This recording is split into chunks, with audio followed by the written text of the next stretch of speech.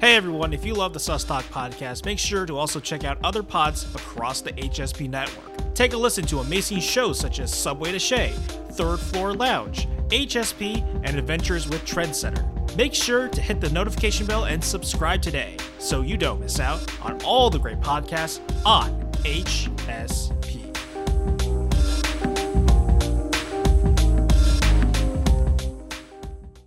Welcome to the Sus Talk podcast. I'm Smuraki. The month of May is here, and I haven't really done a non-sports podcast in a while, and this time we're going to learn about the daily life of a local news reporter, and joining me to talk about her career is my former WRHU Newsline colleague who currently works as a reporter for WFRV Local 5 News based in Wisconsin. Please welcome to the show, Danielle Zolkowski. Danielle, thank you so much for taking the time to talk. Thank you for having me. All right.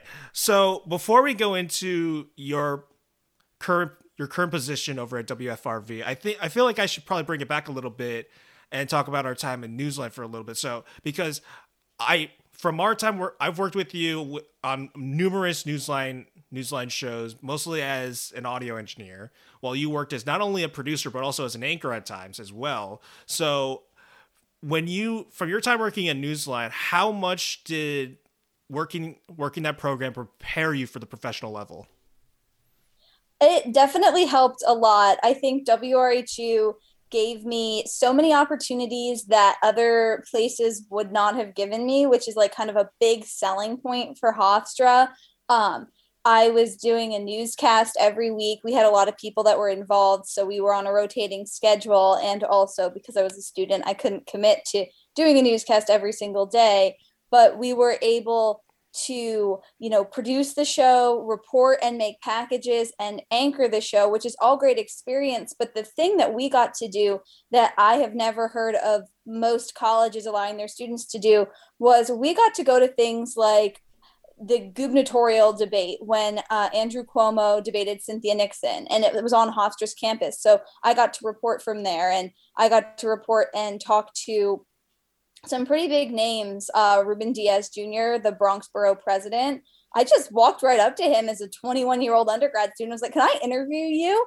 And he was there spinning for a candidate. I don't even remember who candidate he was supporting. But it was just very exciting to be able to do those kind of things. My friends that were a couple years older than me, they got to go to the DNC and the RNC. And when Hofstra hosted the presidential debate, the students there got to report from that. And, our management at WRHU was phenomenal at getting us opportunities that other people just would never have thought of, trying to squeeze their college students in. John Mullen, he got us in the door, but, and then they taught us really well what to do once we got there.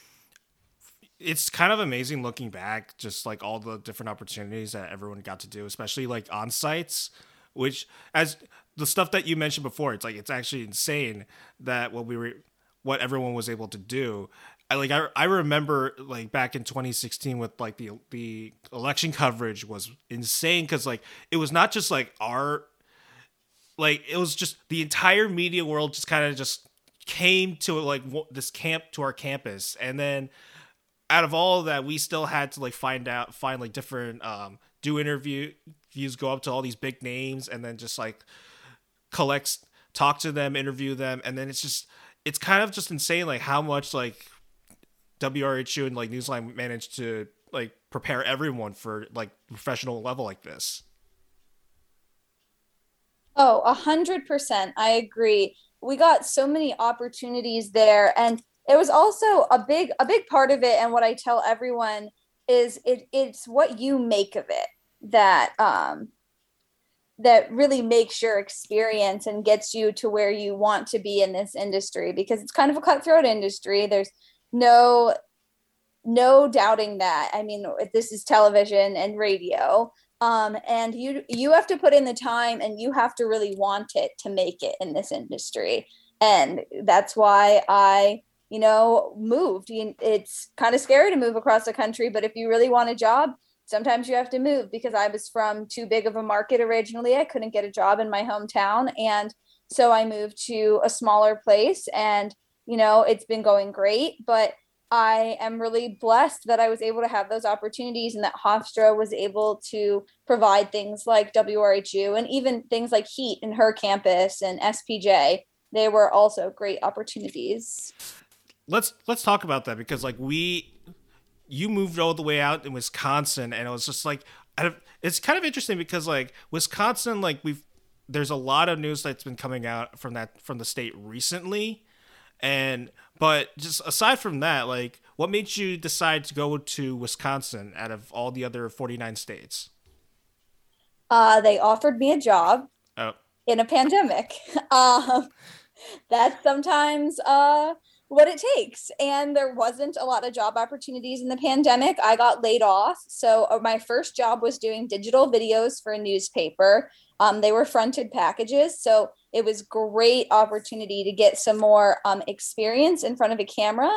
And this time it was professional experience. So then when I went to apply to jobs, even though it wasn't television experience, I still had a professional job on my resume to kind of help get me in the door at a slightly higher market level because Green Bay is a mid-level market. So I was able to utilize the experience I had not only at WRHU, but then the first professional job I had outside of college, which was working for LNP, Lancaster Newspapers, and Lancaster Online, our website. And I did a lot of work there and used my basis from Hofstra and even my basis from my high school journalism program to get me an interview and get my foot in the door in Wisconsin at WFRV. And it's been going pretty well so far, I'd say. what was it like when you first like moved over and you officially like sat down and you went to Wisconsin? And it's like what was it like? How much was of a transition was it? Just to like adjust to living in a different part of the country, and then not just that, but also you're covering an area that you haven't exactly like lived lived in yet. Yeah, it was stressful and it was scary. I don't know a single soul in Wisconsin. I do now, obviously. It's been like 9 months, I think, at this point, or 8 months. And I I did not have any friends. I didn't know anyone. I didn't know the grocery stores. I had to find an apartment.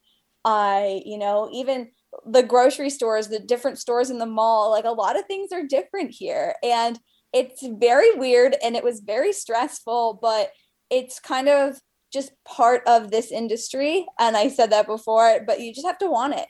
And you have to just be able to handle a lot of change, which sometimes is the worst part of this this job is having to change your life and leave your family behind. And that's definitely the saddest part, is that I miss my family the most, and all my friends that are on the East Coast, because all my high school friends and my college friends and various friends I made along the way are all on the East Coast. So that was probably the hardest part, was that it was just sad to be alone, without like the people but I've made new friends, and it's been going really well. You get to meet new people in this job every single day, and I'm a chatty Cathy, so I love to be able to just go talk to new people, turn my package in, and do it again the next day. Is there a difference that you noticed that from moving out to Wisconsin, like the Midwest, compared to living out on the East Coast? Oh yeah, two totally different places. Um, People on the East Coast, and it's different because of the pandemic. I haven't really lived in the true Midwest yet, but I feel like people are friendlier here. But people aren't necessarily like mean in New York. I mean, I spent a lot of time in New York City going to school out in that part of the country, and people aren't necessarily mean there. They just have places to be. And I always tell people that I'm like, you just don't get in their way. Don't stop on the sidewalk. And here people are just like a little bit more friendlier, and things move at a slightly slower pace, which is also nice. But I think there's less, big crime breaking news stuff happening here, which as a citizen I can appreciate. As a journalist, it leads to different, more fun stories that I get to cover. I got to cover probably my favorite story of all time last week, and it was covering a nursing home that was opening back up to visitors, and I covered and interviewed two 100-year-old women. One was 100, one was 102. They were sisters, and their mom also lived to be 100. So apparently that runs in the family now. And after the interview, they went to happy hour, and the older sister drank a beer. She drank a whole Miller Lite, and it's my favorite story to tell people. And the younger sister, she had a cranberry juice, but just like a nice, refreshing cranberry juice on a Thursday afternoon.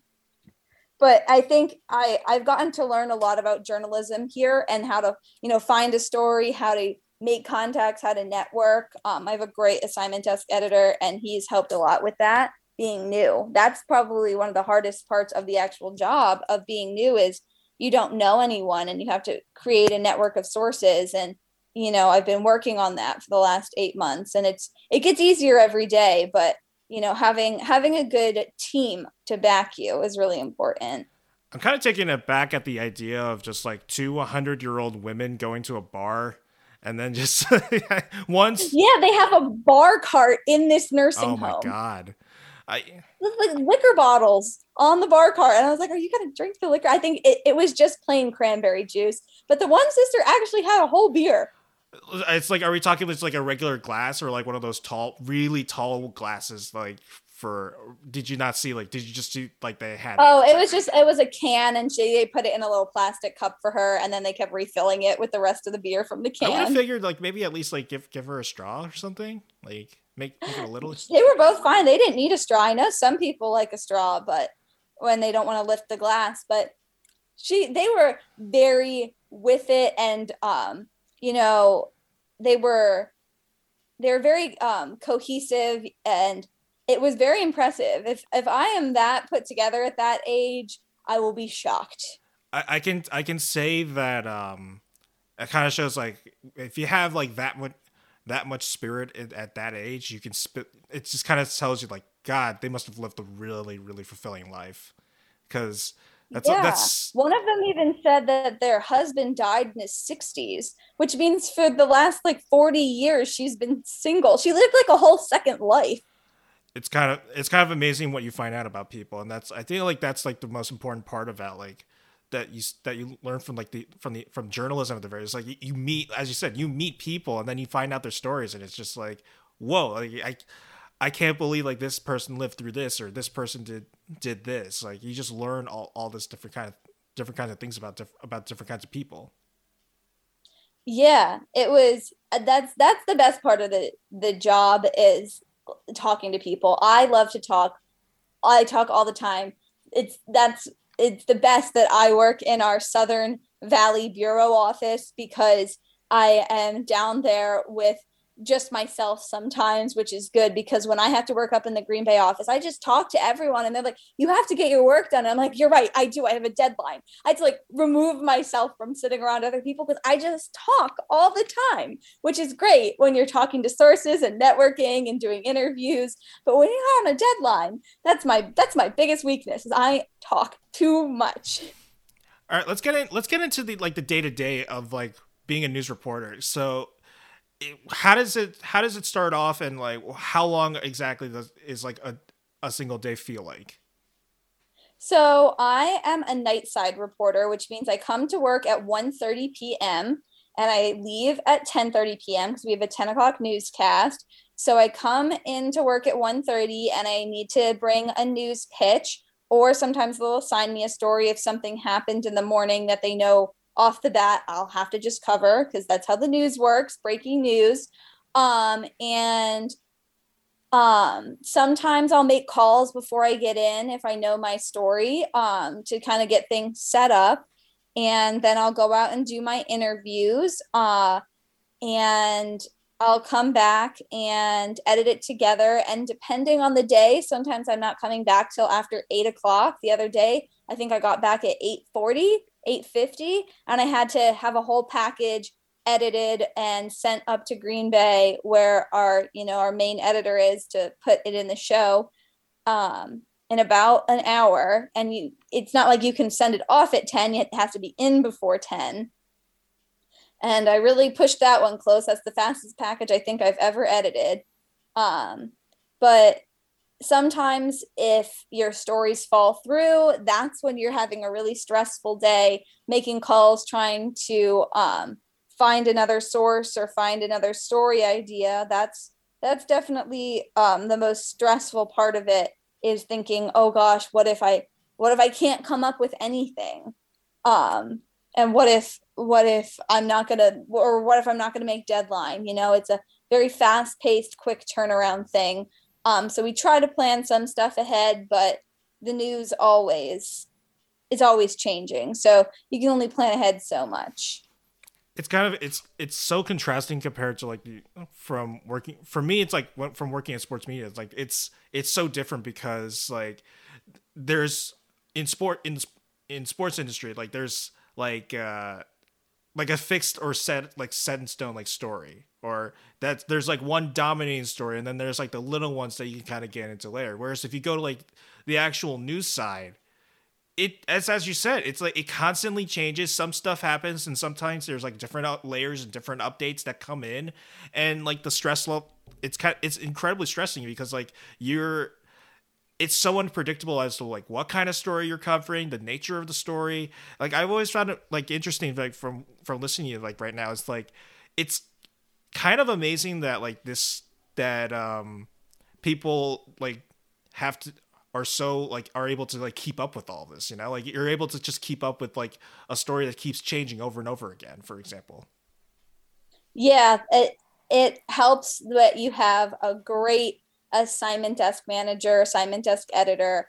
Um, he is on top of everything, and at our station, and that they're on top of everything at every station they work at. But he is the most organized person, and that's like the hardest part for me, is he stays on top of emails, calls, texts. He's always in communication with the reporters, and I think that speaks volumes to like his dedication to the news and to the station, um, which is great, especially when I'm out alone, because I'm a multimedia journalist. So that means that I don't always have a photographer, and I edit all my own stuff, um, which I prefer. I love to edit. That's my favorite part, is watching. I know I said a lot of things are my favorite part. Everything's my favorite part. I love reporting. Um, but I love to edit the stories together, because as I'm doing these interviews, I see how it's going to come together in my head. I pre-plan, I'm like, oh, that would be a good closing sound bite, or that would be a good opening quote, or, oh, we should put that in the middle. And then I plan out like my stand up, which is when you see the reporter on camera. And I know kind of just about how stories are going to come together. If I can't see them in my head beforehand, it takes a lot longer to edit them. And sometimes I don't have a plan going in, because I sit down and I'm like, maybe I should change it this way. And then I try out a couple different things. But, most of the time, I'd say maybe half the time I get a photographer, half the time I don't. A lot of the time, if I have a photographer, I'm doing a live shot. So our live shots, I normally go live at 6, but I also go live in the 4 and the 5 and the 10 sometimes. But I'll do a live shot in the 6, kind of previewing what the story is for 10 o'clock. And then 10 o'clock's when you'll see my full package. I love live shots. I love the adrenaline rush of being on TV when they cue you and they're like, and cue, and then you just start talking and you realize like everyone is simultaneously watching you in the control room and at home, and you have all these thousands of people watching you talk on live TV. Like I could never sit behind a desk. It's too boring.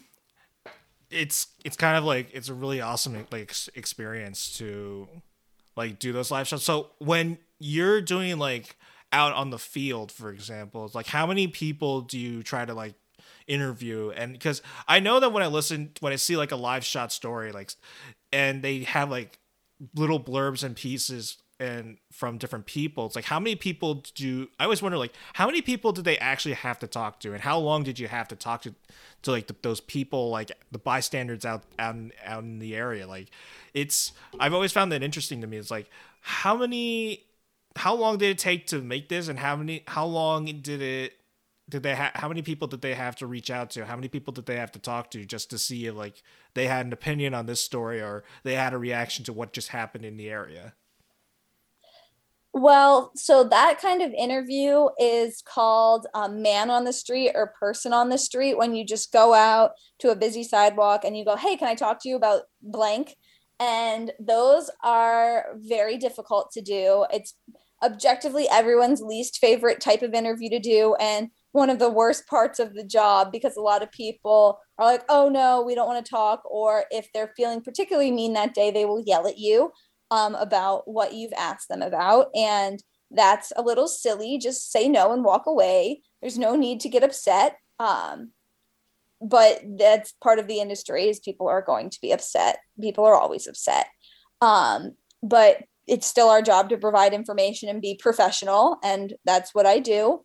But a lot of the time, for every interview I get, I've probably approached 10 people that have said no, or they're one of 10 or something like that. It takes a while. And then for every interview you see, there might have been one that was completely off the rails, where the person might have been giving you really weird answers, or you might have stopped a person who wasn't, sober. That's happened to me before, and not even like covering sports or anything, like just somebody out on the street that seemed like they'd be a good interview, and then they gave these off the walls answers, and I'm like, I don't think any of those answers made sense. And so they don't make air sometimes, but I try to give an even coverage of people that feel both ways about the subject. But when there is, an overwhelming support, you like or overwhelming disapproval of something, you like to make that clear that, not everybody was for it, or only one or some were for it.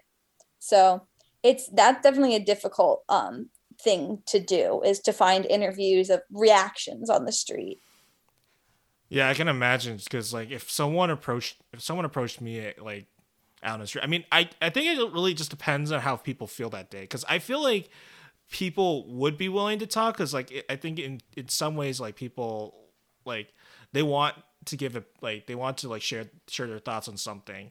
But I also understand it's like they also have like their own lives to live as well. So sometimes when you're approaching them and they have something that they need to go to, or they're just like something's just bogging on their mind, like it's just, that's why I feel like that's why they just say no, or they're just like not really like into it, or give like an angry reaction, as you said. So like it's kind of unfortunate that's how like some people react in a very like rude way sometimes. But I just feel like it's kind of just interesting. Like I always thought about, it's like, how many people did they have to interview? Because like definitely there's a lot of people that are going to tell you no. Yeah, and getting shot down, it does stink, but it's part of the job. It's as long as they say politely, no, I don't feel comfortable commenting about that, or no thanks, I don't want to be on TV. I'm just like, yep, I understand. And we all go on our merry way. But I just feel like sometimes just be nice to your local reporters. Like we're just doing our jobs. I'm sorry that I had to ask you about what you feel about the coronavirus, but it's my job. Finally, I just want to ask you, is like, so do you feel like the sense, like from working at a local news station, like there's like this connection, there's like a trust between like the station and the community? Because I can say that when I was growing up, that watching the local news at like around like an evening or night edition, like that really, and just knowing what was going on in Westchester County, it was just like a comforting feeling, and just knowing that the people telling me like what's going on are telling me exactly what happened, and then that they're giving like just telling you what's going on, how people in the community feel about whatever is going on, and then also seeing the local weatherman or woman, and like getting like the local sports as well. Like, do you feel like a sense like how like connected or the station and the community are? Yeah, I think that's really important, especially right now. I feel like there's a lot of polarization in the media, and that people still trust their local news sources to an extent. Maybe not everybody does. I don't want to, make general statements, but I think that is still a really important part of having local media. Like, we are people that live in Green Bay, we work in Green Bay, we are here to serve the Green Bay community and surrounding community. I don't want to I don't even actually live or work in Green Bay. I live in our southern region of our market size, and so we cover I don't even know, more than 10 counties. It's a huge physical coverage region, because we cover all the way from Green Bay out east to Manitowoc on the lake shore, and then south down to Fond du Lac, which for a lot of people that don't know Wisconsin geography, that is really large portion of land.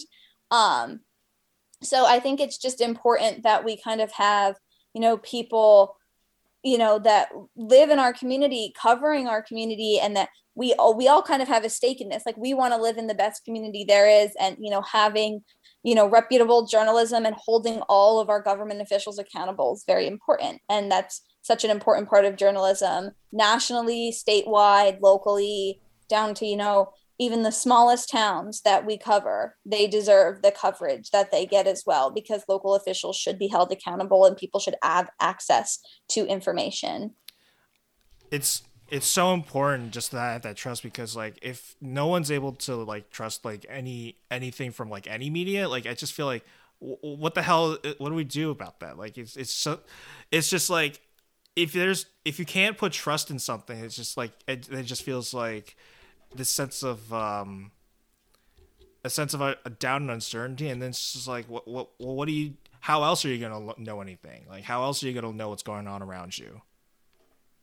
Yeah, and if you can answer that question of what do we do about the fact that people now, some people don't trust the media, think you might become a very rich man. But I don't think I can answer that. I think the only thing we can do is continue to provide fair, balanced coverage of what's going on locally, and hope that people understand that we're here to serve them as journalists. This job, it feels like it's all fun and being on TV, but in general, I feel like journalism is an act of service to the community. I want to wrap up this podcast by simply just asking you something that you posted that interested me. Was you have like this little bucket list thing going on where you're going to attempt to visit all the Lancasters in America, every single one. Yeah. And I'm just thinking to myself, like, wait, there's more than one Lancaster? Like, I had no idea. So like, I know like the one in Pennsylvania where you're from a lot, and we have like colleagues from WRHU who've also come from that area as well. So I went to high school with them. We all knew each other. So I didn't realize there was a Lancaster, Wisconsin until one day I was producing our Sunday morning show, and we had a Midwest farm segment. So we cover a lot of farming news, obviously, here, as Wisconsin has quite a few farms. And so we cover that news. We have a Midwest Farm show, and we have Midwest Farm reports every day, including Sundays, the show that I produce for the next 2 weeks. But they said Lancaster, Wisconsin had it was the biggest cow, or the cow that produced the most milk or something, set some kind of record.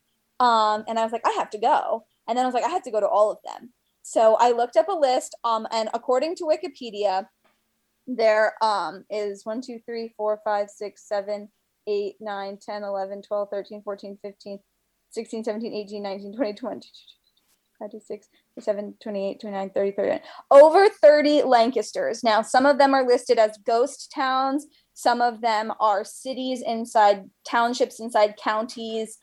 Some of them are just unincorporated areas. So the Lancaster I visited was Lancaster, Wisconsin, a city. I think it had about 3,000 people in it. For reference, I think Lancaster, Pennsylvania, the city has 50,000 people in it, and the county has over 500,000.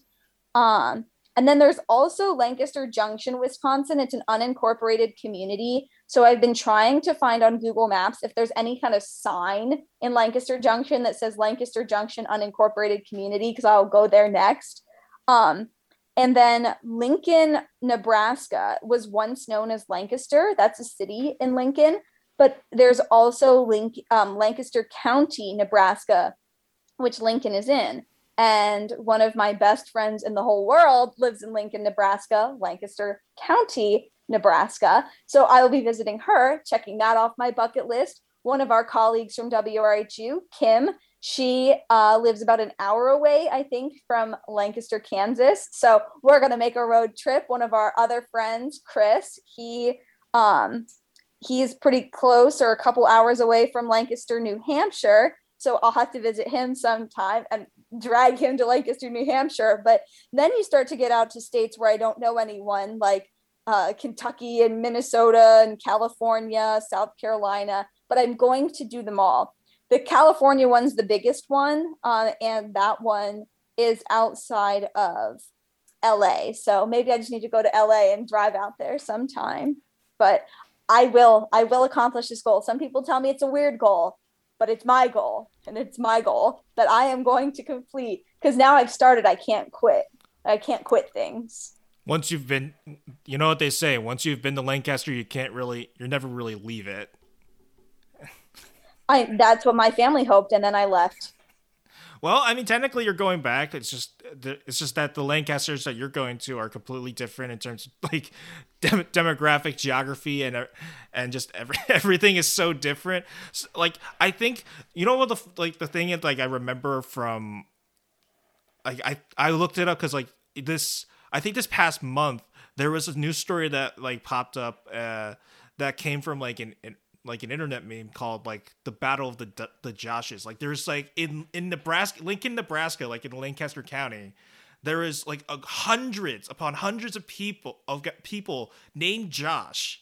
They all converged into this one location and just to determine who is the number one Josh, who is the ultimate Josh. So That is my favorite news story. My friend was like, can you believe this is happening right in my backyard? And I was like, yes, I can. This sounds like the best news story I've ever heard of in my life. So you know everything, like the context, everything that like that led up to this, because apparently like this guy posted this like Josh Swain, this man named Josh Swain, like he posted this like a year ago saying that we should all meet up to determine who's the best Josh, or who's the best Josh Swain to be specific. And he like reached out to like any person named like Josh Swain, right? And then afterwards, like when the set date that he set was getting closer after a year, everyone, like the entire thing just started drumming up again. And then eventually it led to just like everyone just converged into this one location. Most of the people named Josh, and they all just like fought each other with pool noodles, which is like the funniest thing. And then like the winner ended up being like this 5-year-old Josh. And it was like, and honestly, like my day was sad after I saw that video. And they saw him like lifting up and just like congratulating this little 5-year-old boy for and deeming him the best Josh. And even like the best part through all that was that they managed to raise like for a food drive and raise money for a children's hospital. So like that's honestly like the best part. And like I agree with you. That story so far is my favorite story of the year, and it's kind of amazing that this took place at a Lancaster location. I know. I didn't realize that until my research of the different Lancasters, that my friend moved from Lancaster County, Pennsylvania to Lancaster County, Nebraska, which I thought was kind of fun. The coincidence is actually just like it's incredible that it's there. So you're down like you've checked off 2 Lancasters, and like you have another one that's going to come up. It's kind of, so if in total, like how many, you mentioned like South Carolina, Kentucky, it's kind of amazing like how common like the name Lancaster is really. Well, it originated in England. So the original Lancaster is in England. So that's going to be my final Lancaster, is going to England. There's also Lancasters in Canada, but that's quite a lot of Lancasters to visit. You know, we're talking about going to 3 countries at this point. But maybe if I get through all the American ones, I'll go to Canada too. But it's just so common because we reuse a lot of names from England. That's the truth of it, is that most of the names we use here are just English and European names. So the House of Lancaster and the House of York, the county next to Lancaster County in Pennsylvania is called York, and they were like interconnected in English history. Yeah. One more question. So since you're living in Wisconsin, you've also lived in Pennsylvania. Have you noticed like how would you compare like the cheese like in both states? Well, can you believe it? I'm lactose intolerant. Oh my God. very, very lactose intolerant, so I don't eat dairy at all. And I can't even answer that. People think it's hilarious that I moved to cheese capital, where everyone calls the Packers the cheese heads and they wear cheese hats here. And you know what? I've not tried the cheese because I don't want to get sick. That's so unfortunate. Like you've lived in like one area that's like considered a cheese capital of like at least like the East Coast, because like everyone in Pennsylvania, I've heard so many people from like Pennsylvania say like the cheese there is great, it's incredible, and then you go out to like an actual cheese capital of the country, and unfortunately you're not able to have any of the cheese. It's that's quite It hurts. I love cheese. I really do. yeah. All right, Danielle. Thanks so much for doing this. Let the people know how they can reach out to you on social media, what you've been up to. So, my handle on everything, Facebook, Instagram, Twitter, is at Dieselkoski, D as in dog, Z as in zebra, ULKOSKY, because nobody can spell that ever. And I post all my stories there, and I post little clips of me. So because little clips get more engagement than just links do. So just kind of have a fun time posting photos from my daily occurrences out in the field, and I'm posting all the pictures from my Lancaster adventures on Instagram and Twitter as well. So that when I finally get to the very last Lancaster in England, that can be the last tweet on my Twitter thread. That's quite fascinating. And thank you again for coming on this podcast. That's going to do it, everybody. Don't forget to follow this podcast on Spotify and Apple Podcasts. Thank you, everybody, for listening, and I'll see you guys next time.